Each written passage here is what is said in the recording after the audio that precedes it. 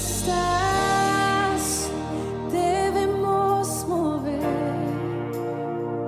Te adoraré, te adoraré. Muy buenos días, hermanos y hermanas, Dios les bendiga.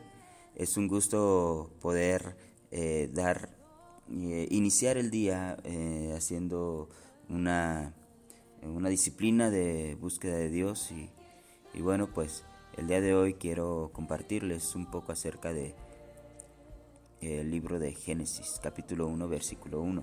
Dice: en el principio creó Dios los cielos y la tierra estaba desordenada y vacía. Una de las cosas que tenemos que cambiar en nuestra mente, en nuestro entendimiento, es que la palabra de Dios nos encierra en un tiempo cronológico. ¿Qué es lo que quiero decir? El tiempo de Dios no es el pasado, no es el futuro. Y aunque Dios nos puede revelar cosas del pasado, eventos históricos, y nos puede también revelar acontecimientos, eventos que aún no han sucedido, que están en lo porvenir o están reservados para los últimos tiempos. Estamos hablando de los tiempos de la tierra, pero Dios no vive dentro del tiempo. Dios creó el tiempo. Un día comenzó el tiempo pero eso no es.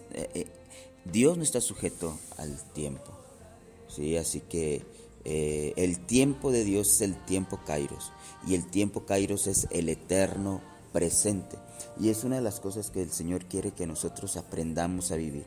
Aun cuando estamos sujetos al tiempo cronológico aquí en la tierra, nosotros tenemos que ver las cosas desde el tiempo de Dios, del eterno presente, ¿sí?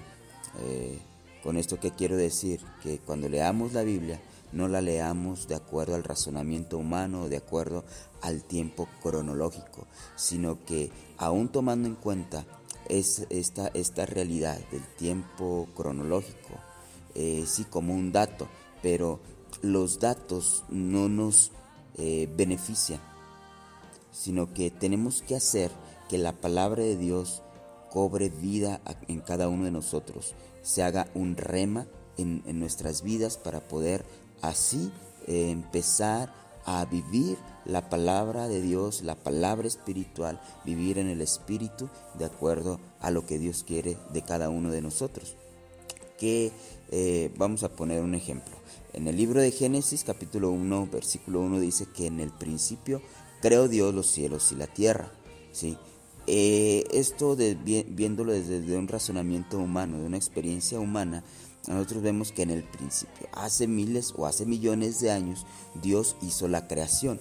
Dios ejecutó una obra de creación, y es correcto. O sea, desde el punto de vista humano, eso es correcto, ¿sí? Pero también tenemos que ver, porque la palabra de Dios no se limita a simplemente darnos una información o datos del pasado o del futuro, sino que la palabra de Dios es un mensaje de aplicación para el tiempo presente. ¿Cómo podemos nosotros tomar este versículo de Génesis 1, capítulo 1, versículo 1, para el tiempo presente de nuestras vidas? Es haciendo una parábola o haciendo vamos a decirlo de esta manera, una comparación de por ejemplo, el cielo y la tierra. Dios creó el cielo y la tierra, ¿ok?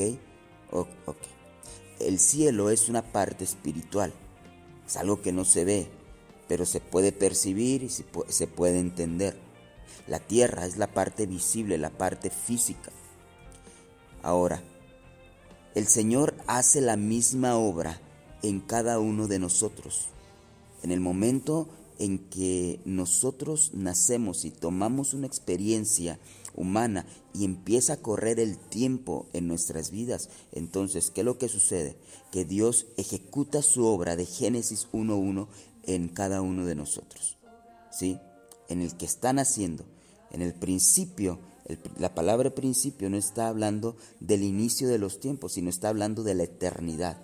Por eso en el capítulo 1 de Juan, el Evangelio de Juan, 1:1 dice, en el principio era el verbo. No está diciendo que cuando comenzó el tiempo, comenzó a existir el verbo. No, el verbo ya existía desde antes de que comenzara el tiempo, desde antes de la tierra, desde antes de que Dios hiciera la creación.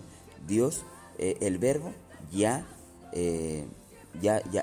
sabía, ya existía. Por eso, en el principio. Ahora, en Jeremías 1:5 dice, antes que te formase en el vientre, te conocí. Antes. ¿Ok? Entonces, desde antes Dios nos había conocido. ¿Por qué nos había conocido? Porque Él había hecho una creación. Él nos creó como espíritu. Pero cuando nuestros padres tuvieron una relación sexual y tuvieron una concepción, nuestra madre y nuestro padre nos engendró, entonces lo que sucede aquí es que ahí se empieza a formar un cuerpo físico. Y ahí es donde podemos hacer la comparativa.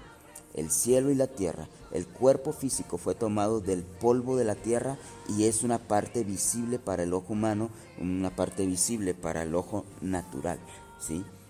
Pero también está la parte espiritual, que es el espíritu, que es la parte del cielo que mora en cada uno de nosotros, ¿sí? Entonces tenemos que entender, ver de una forma diferente, buscar, hacernos preguntas, buscar a Dios con todo nuestro corazón para que el Señor nos pueda iluminar, nos pueda revelar cosas nuevas, cosas que ojo no vio ni oído yo, son las que Dios ha preparado para todos aquellos que le aman. ¿Quiénes son los que le aman? Dice el libro de Primera de Juan, capítulo 5, dice que los que le aman son los que le obedecen, ¿sí? Aquellos que le obedecen, Dios tiene reservadas cosas grandes, maravillosas, para que podamos experimentar aquí en la tierra.